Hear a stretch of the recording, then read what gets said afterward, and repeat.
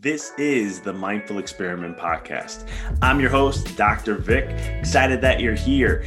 This podcast is all about diving deep into the mind and understanding this experiment or this game we call life. So sit back, relax, and enjoy the show.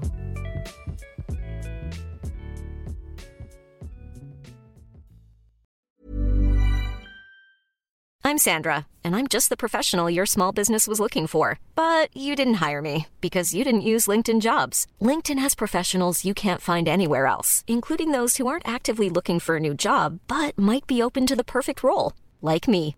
In a given month, over 70% of LinkedIn users don't visit other leading job sites. So if you're not looking on LinkedIn, you'll miss out on great candidates like Sandra. Start hiring professionals like a professional. Post your free job on linkedin.com/people today. There's never been a faster or easier way to start your weight loss journey than with PlushCare. PlushCare accepts most insurance plans and gives you online access to board-certified physicians who can prescribe FDA-approved weight loss medications like Wegovy and Zepbound for those who qualify. Take charge of your health and speak with a board-certified physician about a weight loss plan that's right for you. Get started today at plushcare.com/weight loss. That's plushcare.com/weight loss. plushcare.com/weight loss. Wow. Nice. Yeah. What you're hearing are the sounds of people everywhere putting on Bombas socks, underwear, and T-shirts made from absurdly soft materials that feel like plush clouds. Yeah, that plush. And the best part? For every item you purchase, Bombas donates another to someone facing homelessness. Bombas. Big comfort for everyone. Go to bombas.com/ACAST and use code ACAST for 20% off your first purchase. That's bombas.com/ACAST. Code ACAST. This is the Mindful Experiment Podcast. I'm your host, Dr. Vic. Excited that you're here. This podcast is all about diving deep into the mind and understanding this experiment or this game we call life. So sit back, relax, and enjoy the show. Hey guys, this is Dr. Vic, and excited to connect with you today as this week, I had an awesome interview conversation with Matt Zemon, and it's a topic I love to discuss. I'm all about consciousness. If you guys haven't known that already, if it's your first time listening, you'll understand this a little deeper. For those who've been listening and subscribed to the podcast and so forth, you totally get where I'm coming from here. But this topic is something I love discussing on so many levels. And this one, I went deep. The tables in this interview actually got flipped a little bit. Matt started interviewing me a little bit, and then we went back to him and to just dive deep and understand the world of psychedelics. I am a big fan of psychedelics. I don't do them often at all, but I do when I need, when I feel that it's something to address or need to tap into. As I share in the episode, I'll talk about how I am a purist, and I know that I can attain those levels without things, but I share in there, and I'll share some stuff too about how critical it is to dive deeper to understand how it gives you that element. Like when I did ayahuasca and the whole experience of it, and what did it teach me, and what did it help me with, and the beauty of what I've learned, and why I haven't done it since 9-10 years ago, and I don't see it in anywhere in the near future either, because of what it taught me and the energy and that feeling of where to go to. So without further ado, before we get into the interview, I'll tell you a little bit about Matt. He's an entrepreneur to psychonaut. Matt Zemon is the CEO and co-founder of Happy, a mental wellness company that specializes in psychedelic-assisted ketamine therapy along with digital therapeutics that promote life transforming outcomes. As an entrepreneur in the well-being sector, Matt was the co-founder and chief strategy officer of Psychable, an online community connecting people who would like to explore the healing power of psychedelics with a network of practitioners and psychedelic-based treatments, and the co-founder of Talk 2 Minutes, a nonprofit dedicated to helping individuals improve their mental health and well-being. Prior to focusing on well-being, Matt had two other successful exits. Matt is the author of The Psychedelics for Everyone, a beginner's guide to these powerful medicines for anxiety, depression, addiction, PTSD, and expanding consciousness, and received his Master's of Science in Psychology and Neuroscience of Mental Health with honors from King's College in London. Without any further ado, sit back, relax, and enjoy this awesome interview that I had with Matt Zemon.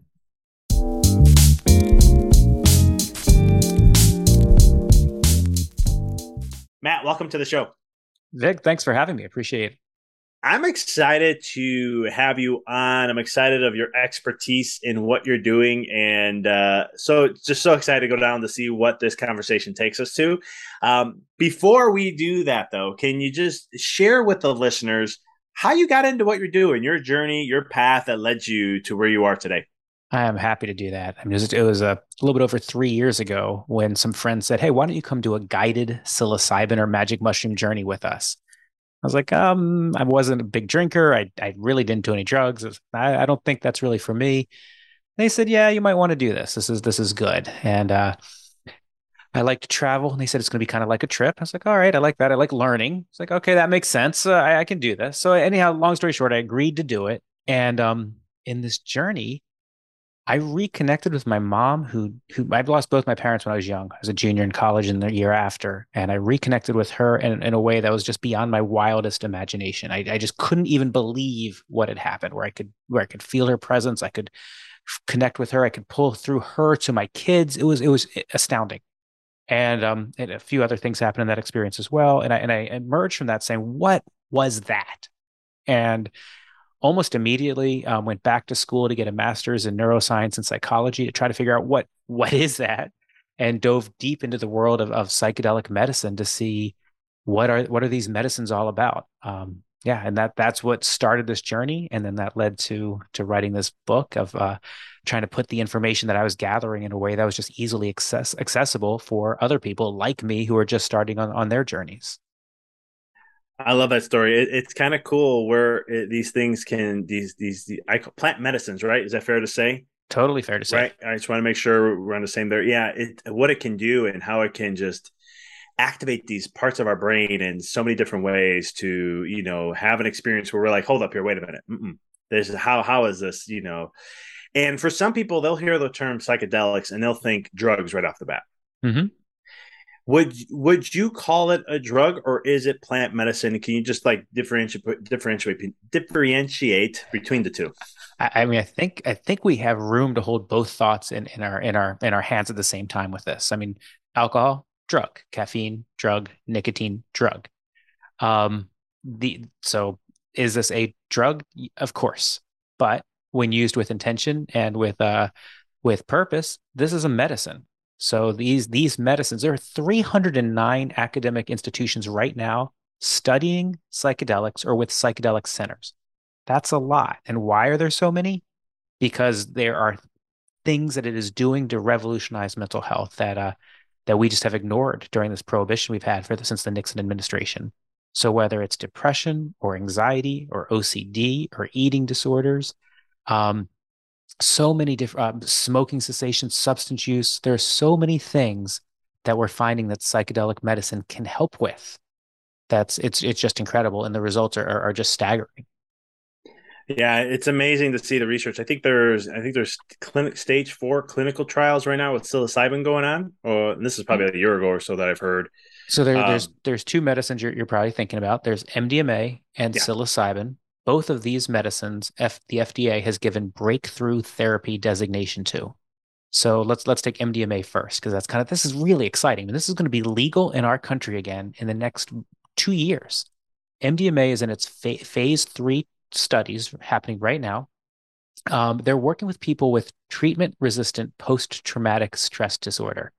So think about veterans, think about first responders, think about victims of sexual assault who have tried everything else. They've tried therapy, they've tried the existing medications, nothing's working. 2 sessions with MDMA, phase 3 trials again, academic studied, 67% are emerging without PTSD. 67% who had no other hope before. I just find it amazing and incredible that we're this close to welcoming back a medicine that has been just kind of wrongfully made illegal. And just for the listeners, MDMA is a form of ecstasy, right? It's not ecstasy in itself, but it's one of the chemical components to it, correct? Arguably, roughly? it is ecstasy. Here's the challenge with that. It's really funny. There's actually another study where the researchers went and gathered street ecstasy, street MDMA, and they studied it.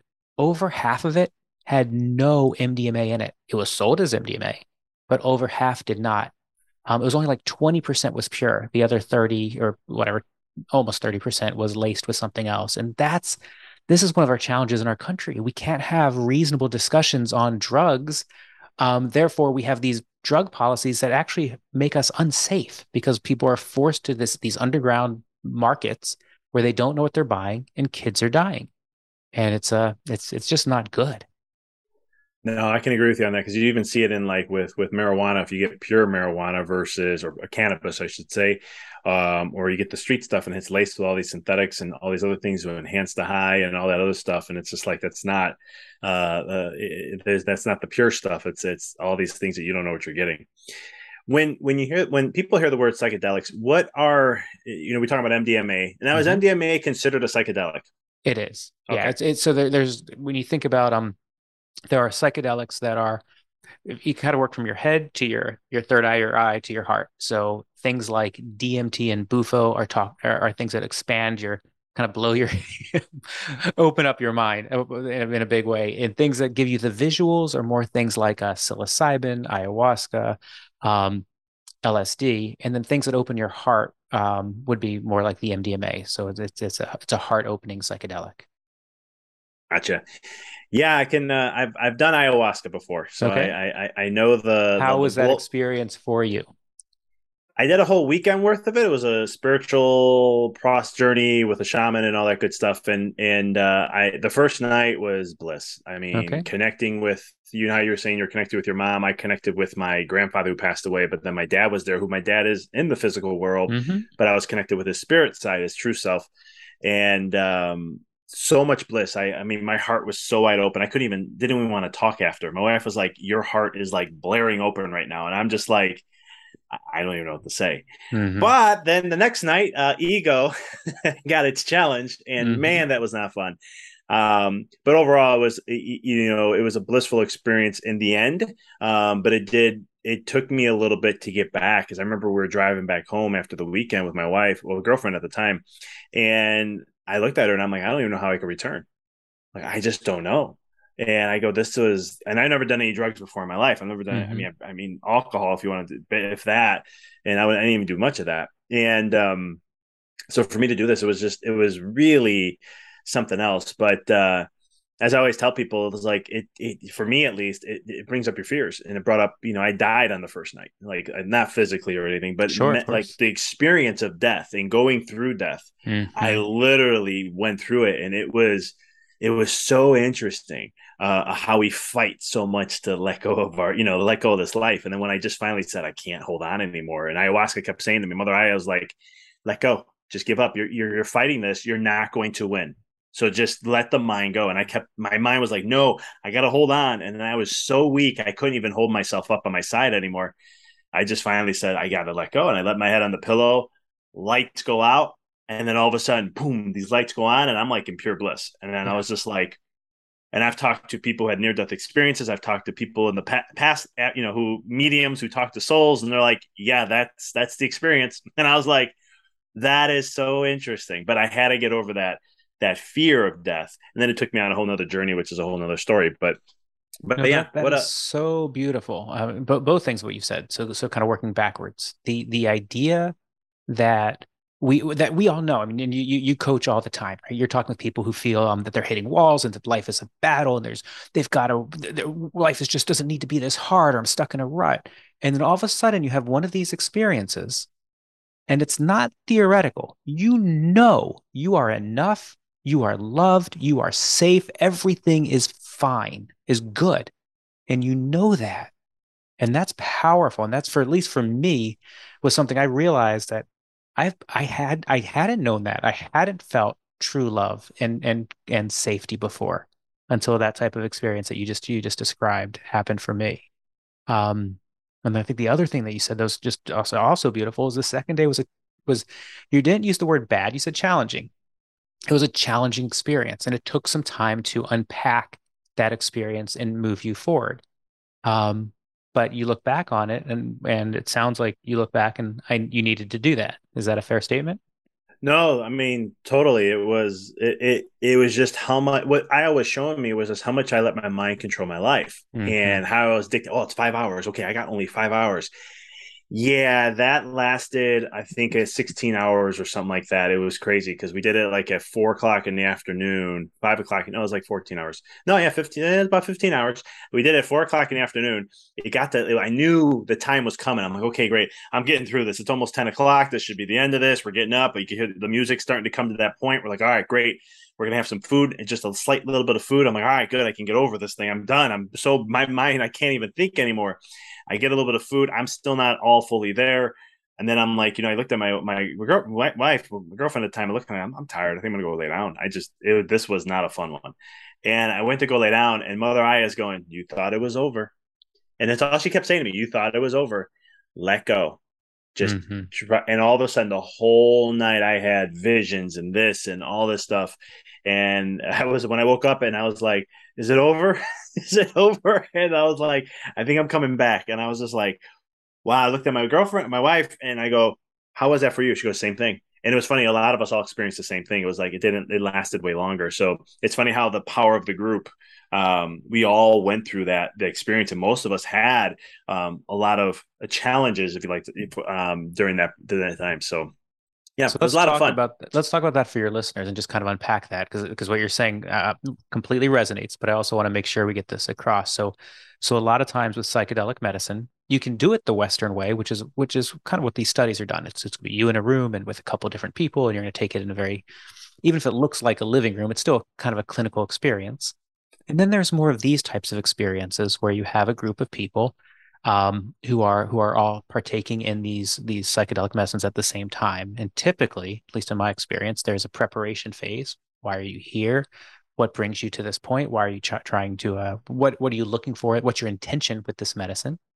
Then you go through the medicine experience and it comes in waves. And then oftentimes in a group setting, there's an integration period where what came up for you. And at least in my experience, those group, I'm shy, and when I don't, I'm personally, I've been historically, yeah, shy for lack of a better word. And these group sessions, really enjoyed being able to hear other people, being able to share what I've shared, and realize that when somebody else is talking, even though they're talking about their story, it connects to mine, and vice versa, and we're all together in this. So I think these group medicine experiences can be tremendously powerful. Yeah, and that's exactly what you're saying is what we all did and went through. And but yeah, the group experiences were unreal because that's something I needed to know. Because sometimes I'm in my own head, like going, "Is it just me that I just have that experience?" And then you're listening to someone talking about something deep they went through and all this stuff, and you're just like, "Okay, I can relate because I was going through something similar in a different way, but similar." And it was just so that's why I enjoyed the gatherings after Hmm. to just connect with everybody and just more for just hearing. I just wanted to hear what they went through because I'm an empath. So I can feel the energy. So when they're talking, I'm not really paying attention to the words. I just want to feel the energy because I'm like, okay, even though I can't explain, I can't decipher that energy. It's just the energy where they're coming from. I'm just like, that's so cool. That was transformational from that was some deep stuff there that they're clearing up. And it's just some amazing things and amazing stories of what that weekend alone was. I haven't done it since. That was over, it'll be 10 years ago next May.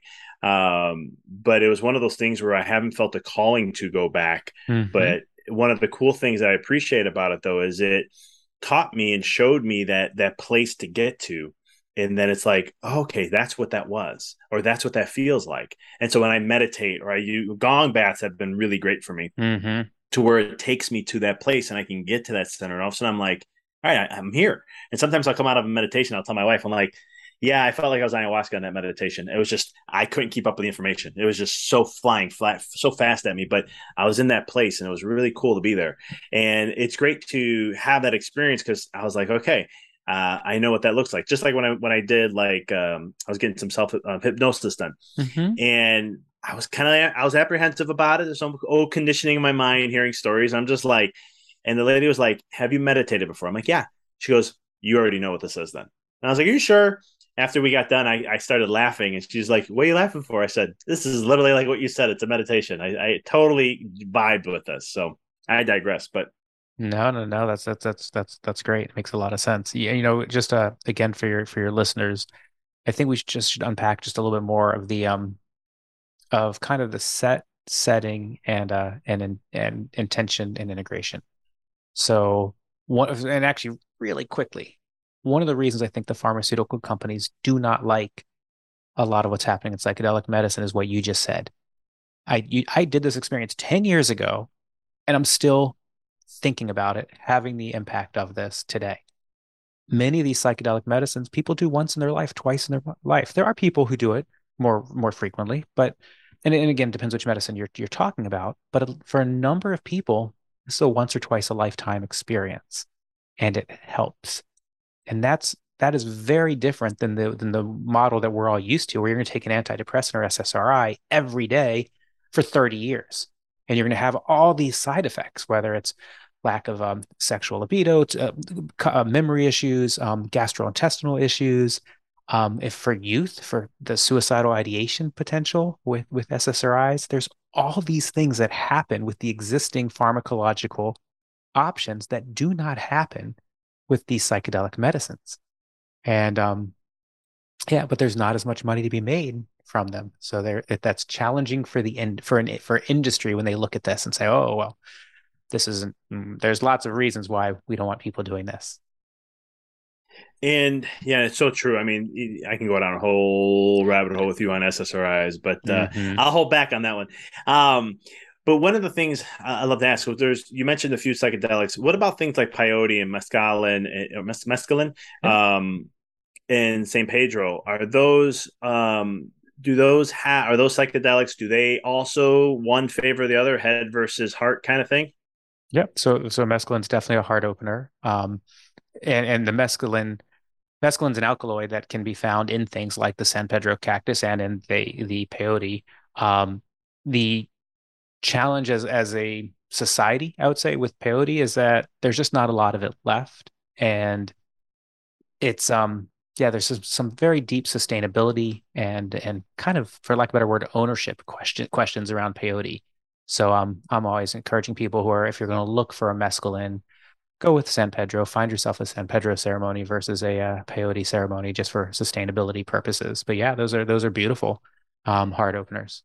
That's one that has been calling to me ever since my journey with ayahuasca, just because ayahuasca was very intense. Mm-hmm. And It I is was very like, intense, it's, and it's I was, very when some people, physical. yes, it's so much going on. Mm-hmm. And I remember some people ask, because I shared this in my book, my first book, and I talked a little about it on the podcast. So people are like, oh my God, I heard, because ayahuasca now is getting so popular, which sometimes it annoys me because it's a sacred plant and it has sacred properties, and if it has to be used in the way. But I guess Mother Aya will correct people when it needs to be. But it's one of those things where it was so intense that some people are like, oh my God, I would love to do ayahuasca. I'm like, it has to be a calling to you. Don't just think it's cool, because you're going to go through a journey it is intense. And if you're not ready for it, it can shake you up a little bit. And I've known some people who've gone down a road afterwards where it wasn't a bad thing. It wasn't, it's just their whole identity was broken down. And all of a sudden they're like, I Mm-hmm. don't know how to come back to the world. And it took them some time. But when they did, just to clarify, when they did come back to this world and they found their new identity, their whole life was transformed in a beautiful way. So it was a bad thing. It was hard for them to make that new connection. But Absolutely. Sam, And that's where integration is so important, where yeah, people will go to some of these psychedelic medicine options that exist, and they'll kind of go through this amazing experience or this challenging experience, depending on it, and then they're kind of let go, and they don't have the resources. They don't know who do I talk to about this. And so I think just as important as preparation, which is why are you here? What is your intention? And just as important as setting, are you in a safe place where you are loved and cared for, and where you can focus on what you're doing? Um, is the integration. Who is going to be there afterwards to help you process whatever it is that you experienced, and to help you? It's things like, don't make a radical change to your life right as you come out of an ayahuasca ceremony. Let's give it some time. Think about this. Let's process this, and then you can start making changes. Yeah, the integration piece is hugely important. I would agree, because I wish I had a little more integration at the end afterwards. Because, like I said, for the first 2 weeks, I just couldn't get Hmm. to a certain rhythm again, and it was hard. And I was meditating very heavily. I think some parts of my essence was open because I remember my wife, when we were going to Cancun like a couple weeks later, and I remember waking up and I see into the ceiling some spirits, and I don't see. I choose not to see. I rather feel. They will freak me out if I see them. So I'm like, I want to feel. But I was seeing them, and I'm like, I did not ask to see, and I just had to clear them out. And I was just like, but it was more of the process of just getting back into a new rhythm of life, and I wish I had more of that integration, because it would have been different. I think I would have been able to accelerate in some of the things, because I had, even though I went through the death experience, I was reading a book and it was talking about something about the end of like this experience of all life will eventually, wrap up to an end. And I misinterpreted it because my mind wasn't clear. And I thought the soul had an end.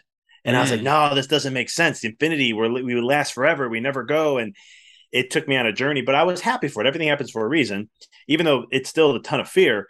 It motivated me to study the afterlife for the next 3 years.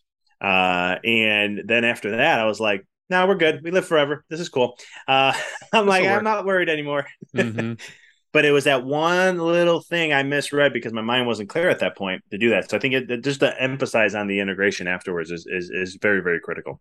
Absolutely. And you talked about the importance of, or you talked about kind of the commercialization of ayahuasca and how that's bothering you. And that is also a balancing act where there are more people who are hearing and learning about ayahuasca. Seems like a good thing. That means there are more people who want to experience ayahuasca. Also seems like a good thing. Finding reputable ayahuasca experiences, that's harder. So in my book, I have a whole chapter on how do you find a quality psychedelic retreat location. But just one of the questions I would ask was for people who are exploring this is just how many people will be in my session. So goods, at least in my anywhere from 12 to 20, that seems very reasonable to me. But there are groups out there doing 80 or 100 people in an ayahuasca experience, and there's a lot going on to manage with 80 to 100 people. So I would ask if someone out there is listening and they're looking at this, that's a question I would ask. How many people will be on this experience or with this experience with me? That's a good question. Then what are the integration options for afterwards? And it's okay. A lot of them don't have a lot of integration options.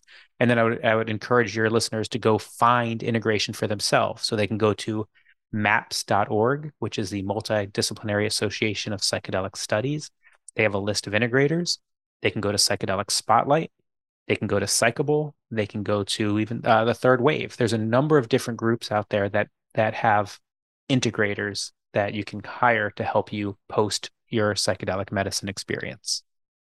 That's very cool. I appreciate that information for people to listen in on that and get that.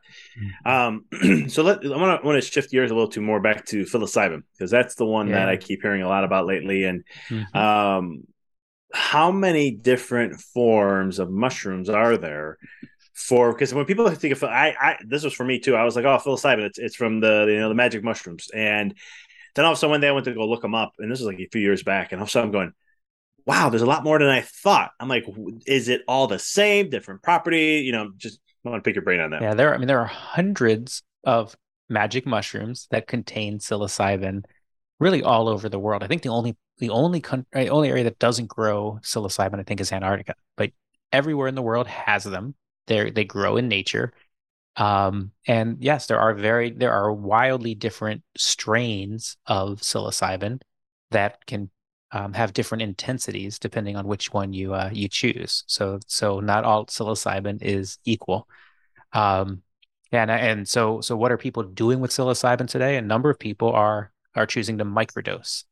Before I forget, I did create a free guide to microdosing that I'll make available for your listeners. It'll be at mattzemon.com/empoweryourreality, and they can go and grab this. So everything I'm about to say will be here in that little free guide to microdosing, because this is a very common question. So when you microdose, you're taking a sub-perceptual dose. So what does that mean?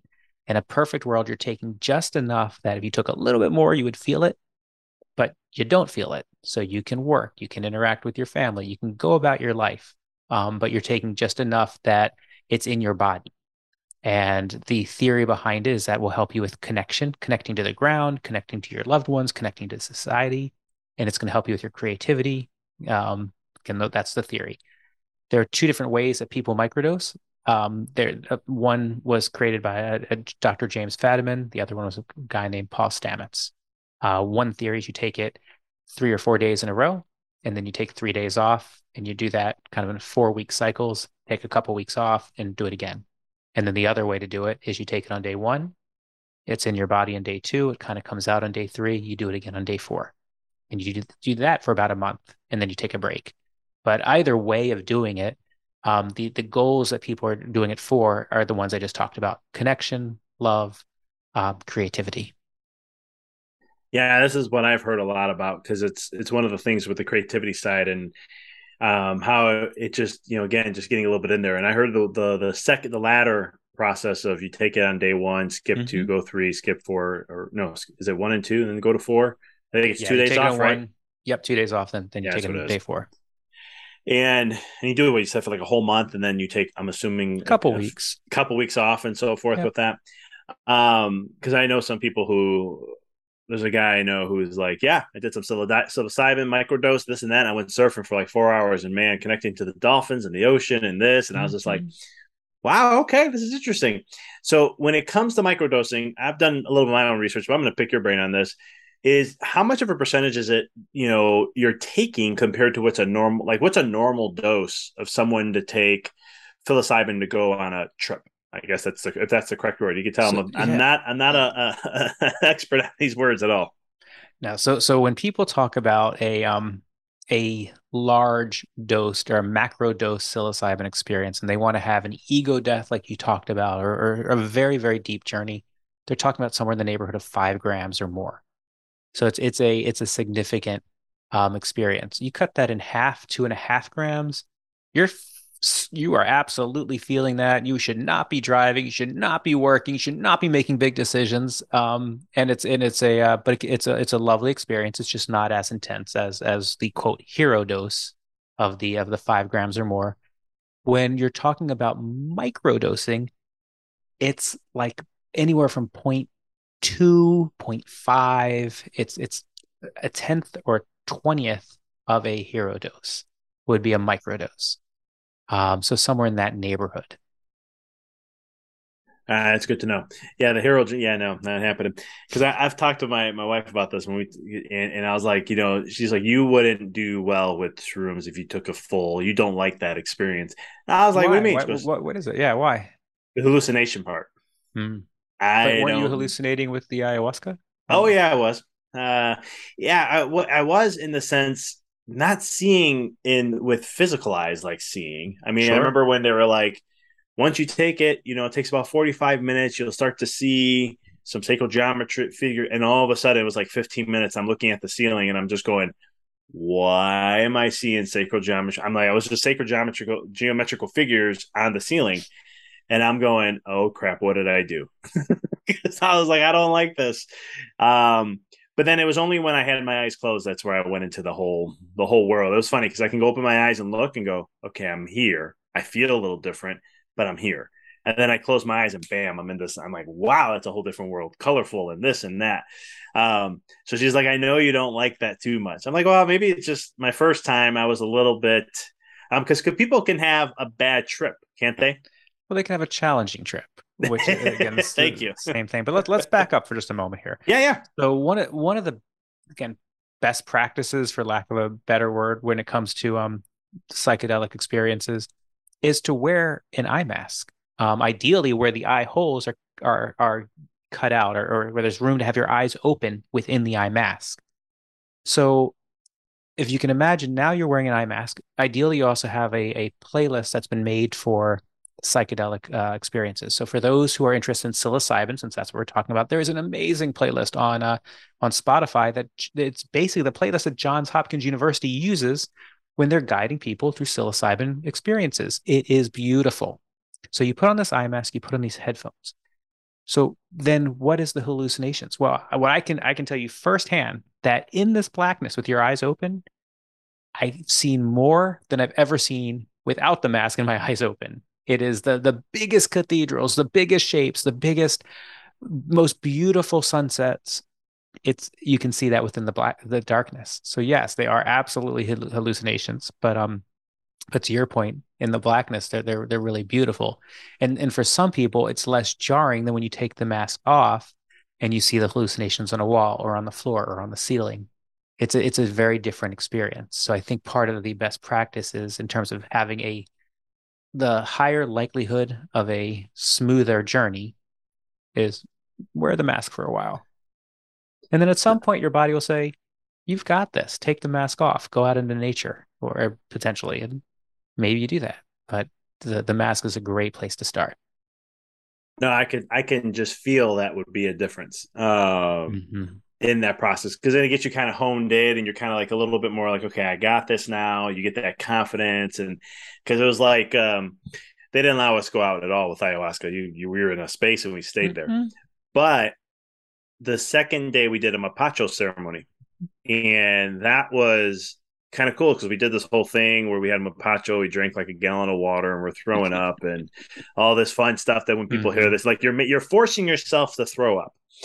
And then all of a sudden they're like, go have fun, you guys have an hour, go out. And we were right out in the forest preserve, so they're like, go out and walk through the forest. And I was like feeling very buzzy in my head, and I'm like, I don't know. I'm like, you know what, I already went through that. I'm kind of, this is kind of I'm okay with this. And my wife and I went out there, and man, talking about connecting with nature, it was so blissful. I'm looking at a leaf and I'm just like, I know this thing has life already, but now I can feel it. I can see it. It's just so crazy. Um, yeah, and so forth. And so, yeah, I mean, eventually down the road, one of these days, psilocybin comes up every once in a while. And I'm always like, when I feel the calling, when Yeah. maybe microdosing is, I'm way more interested in microdosing at this point in my life than, doing a whole full. But just because it's like, even with like ayahuasca, like the normal dose that they recommend was way too much for me. It does. I think it's what sometimes it takes you too far in. Where the third day I started playing around with the dosage, where I'm like, just give me 1/4 of what you would normally give somebody, and I did that, and it put me in that beautiful bliss state. And then, of Mm-hmm. course, an hour later, they're like, if you want to take another, and I'm like, you know what, I'll do another quarter. Let me see if where is that range, because I never done it before, so I'm trying to figure this out now. And that extra quarter took me a little on the deep end. Like ayahuasca, my mother eye is like, all right, we're gonna get into some deep work here a little bit. And I was like, oh no, come on, I was in bliss. And she's like, don't worry. And we went, it was about an hour, and then all of a sudden I came back out and I was in that bliss state and seeing things from a different perspective. And I was like, that was awesome. That's why if I didn't have that third day be that way, I'd be questioning a little bit of all that of what I went through. But it was one of those things where I've learned that my body is very sensitive to these, at least for Mm-hmm. ayahuasca per se. Like alcohol, no, but when it comes to the ayahuasca, yeah, I found out that it's like the little goes a farther way from me. What's so and everybody is different. Everybody reacts to these psychedelic medicines differently, and everybody reacts to different psychedelic medicines differently. So finding your baseline makes a lot of sense. I would encourage again listeners, when you're working with a good practitioner, they should help you feel into what is the right amount for you for the reason you're there and for your weight and for your experience and your life experience and for based on also things that have happened to you in the past, kind of where do they want to guide you to.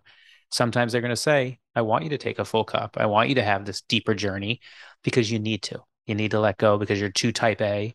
And this is, and at least that's my experience. I was you need to let go. You never let go. You're trying to be in control all the time. And we're going to make it where there is no control. And then maybe in the next or subsequent one, it's okay. Now that you understand this, try something smaller. Um, the it's interesting also, ayahuasca is so popular these days, to your point, but psilocybin is just it's a I think I think I don't know if easier is the right word, but it's not as physical. It's very loving. It's very connected. Yeah, it's a gentler journey for people to start. So a lot of times I would recommend that people would start. Well, actually, there's also a legal psychedelic which we haven't touched on yet, but start with something like a psilocybin, then move up to an ayahuasca or move up to a DMT, um, and yeah, just because it's a nice place to get into the pool. Yeah, and when it comes to DMT, is that I only know of one way, and that's smoking it is a way to get it, but it's short lived. Yep. Are there others? I mean, I know ayahuasca does that with blending and all that kind of stuff, Yep. but for the listeners, DMT, what is it, and how is that a little bit more of what would you, I think you use a term, something psychedelics that we didn't even get into yet. Head opening. Head opening. There we go. Head Yeah. opening. Yeah. So DMT and then then 5-MeO DMT, which people hear as Bufo, are kind of another step. So let's back up for a minute. Just ayahuasca is two different vines. You blend them together, you melt them down, you boil them together, and then when you ingest ayahuasca, typically as a liquid, there are experiences that are DMT generated. When you do just DMT, or when you inhale, to your point, just DMT, that is releasing those chemicals. It's a flood of serotonin, and it takes you into that bliss state, that colorful universe that can also happen in ayahuasca, but it is super short-lived. You're talking typically 15 to 30 minutes of an experience. So for people who have not had a psychedelic experience, this can be jarring because you're going from, hey, how are you doing, to you inhale this, and within 10 seconds, you're on a rocket ship. You are there. And that can be a lot, especially if you've never experienced like where you're going to. It's a lot. And then when you talk about 5-MeO, it's a whole nother, that's another level of rocket ship. And melting into the universe and to the whiteness and into the energy and the waves. It's different. Let's go back and just I want to make sure we talk about, there is a legal psychedelic, which anybody can now, anyone with depression or anxiety at all, if this is another place for people to start, and that's ketamine. And have you had experience with ketamine? No, I haven't, but I heard of it. So it was approved as an anesthetic back in 1970. So it's been around for a long time. They started working on it for mental health in 1974. So there's, I mean, 20,000 papers on its safety, little to no side effects. And you can take it. Typically, there's three different primary ways that people take it. They can go into a clinic and get an IV or a needle into your arm and sit there for about an hour while the ketamine is being put into your body. You can do it intramuscular, where they give you a shot. And then there's an oral way that a lot of the virtual companies are using, where they're giving you a rapid dissolve tablet that you put under your tongue. You hold it in your mouth for about 15 minutes, depending on what your doctor prescribes. You spit out the medicine, put on your eye mask, lay down, and you go on your experience. What's nice about ketamine is you're talking about a 1 hour experience. So it's very, very, very manageable. With oral ketamine, it's similar to what you're talking about in the ayahuasca experience, where you're holding the medicine for 15 minutes. Maybe it's another 10 more minutes before you groove into this. And then all of a sudden you find yourself where the weight of the world has been lifted off your shoulders. And you're able to process things and look at whether it's past traumas or past experiences, but you're able to do it kind of dissociated from yourself. And you can look at things without kind of the shame and guilt that might have been there had you not had the medicine. And then the really cool thing about ketamine is it kicks off a neurogenesis process. So it's not only quieting down your default mode network and allowing your neurons to connect in ways that they don't normally connect, because we all, especially as we get older, we get into this is how we think. So it breaks that up, and then it starts creating new neurons in your brain that start growing, so that even well after the ketamine has left your body, those neurons are continuing to grow. So it's a super powerful medicine. You can get it prescribed off label. And yeah, I think there are upwards of 400 ketamine clinics now in America working with mental health. So it's growing. There was, I think, 50 just a few years ago. So it is a lot of positivity in that direction. Yeah, I've been seeing people pop up like, I'm a ketamine now certified something person, and I was like, interesting. I thought that was like some sort of, you name it and so forth. And so ketamine is that, we talked about head, we talked about going way out there, UFO style, with what was it? I've heard of it. I just forget the name of it. The DMT, your 5-MeO DMT. There you Bufo? go, that one. Yeah, There you go. Yeah. Is it called Bufo?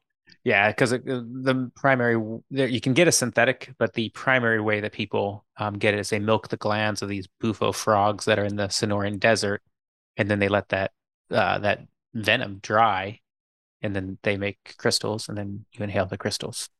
Yep, that's it. That's the Um, one. I remember that. I remember there was one from a frog that you're like, yeah, that one will take you way out.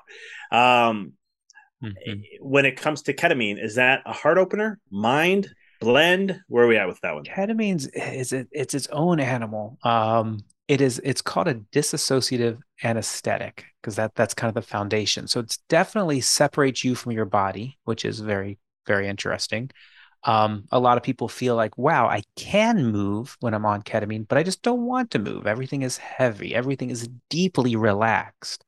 Um, and then some people have there's a range of visuals that can occur based on the person and how they process the ketamine. What's again, ketamine showing if someone is suicidal, it is one of the only medicines that you can give somebody, and within an hour, they're no longer suicidal. That's incredible. For people who have treatment-resistant depression or anxiety, this is something that provides almost immediate relief.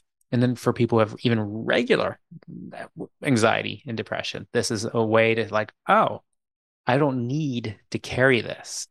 And then again, like other psychedelic medicines, ketamine has doesn't last as long typically as psilocybin or ayahuasca. So many people, you'll take 6 sessions kind of up front.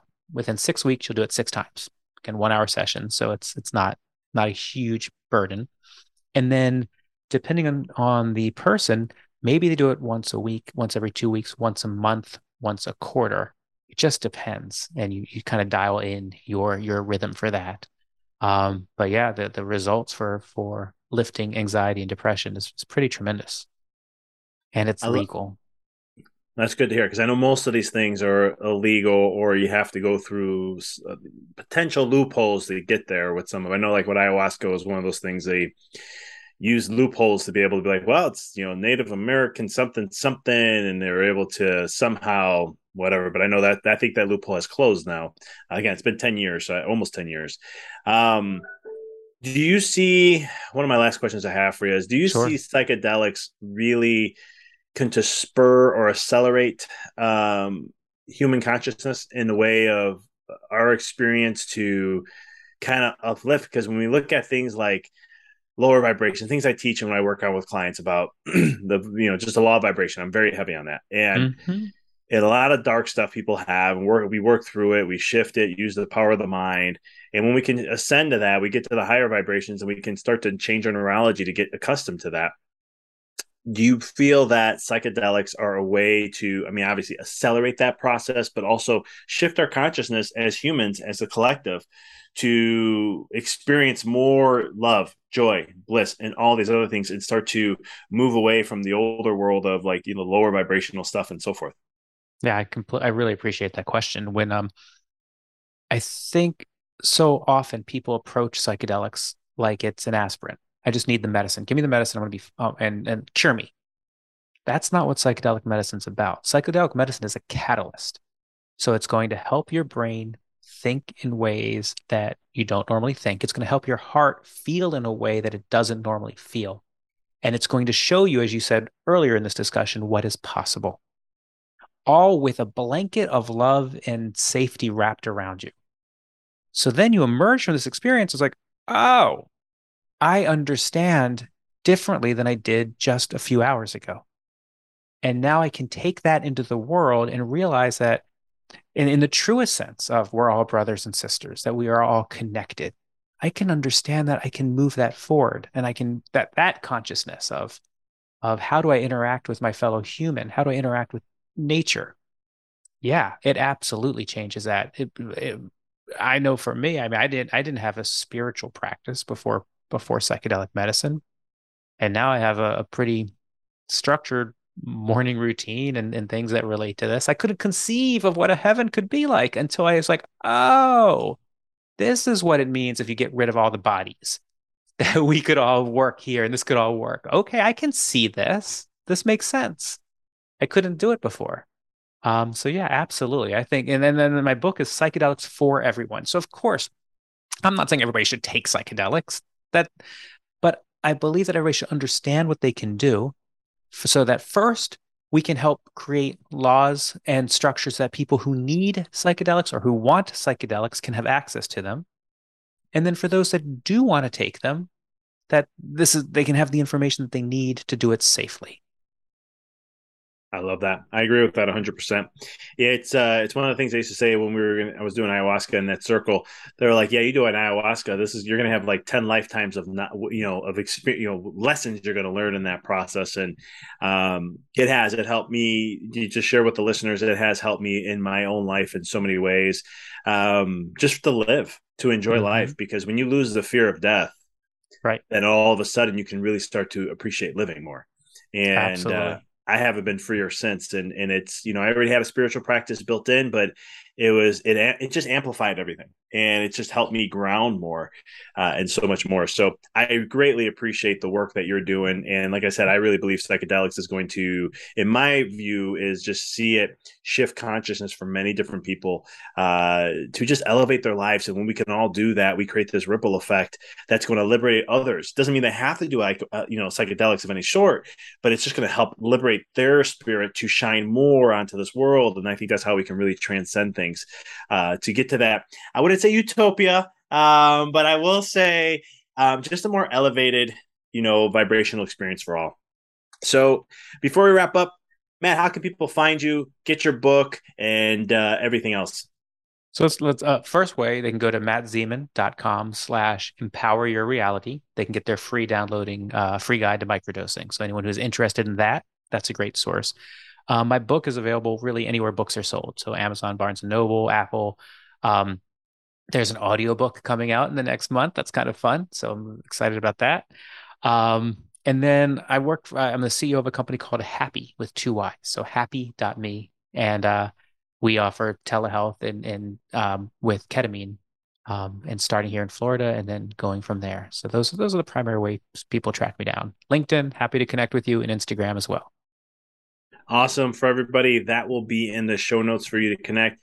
Matt, appreciate you coming on, sharing your wealth of wisdom and doing what you do. I greatly appreciate it. Vic, thanks for being so open. This was a fun conversation. Appreciate it. My pleasure, brother. Thanks for tuning into the podcast. If you found this episode to be inspirational, pay it forward by sharing with someone that you know can benefit from this. If this is your first time tuning in, please follow us, connect with us so you don't miss another amazing episode. And until next time, keep rocking and rolling. Thanks for tuning into the podcast. If you found this episode to be inspirational, pay it forward by sharing with someone that you know can benefit from this. If this is your first time tuning in, please follow us, connect with us so you don't miss another amazing episode. And until next time, keep rocking and rolling.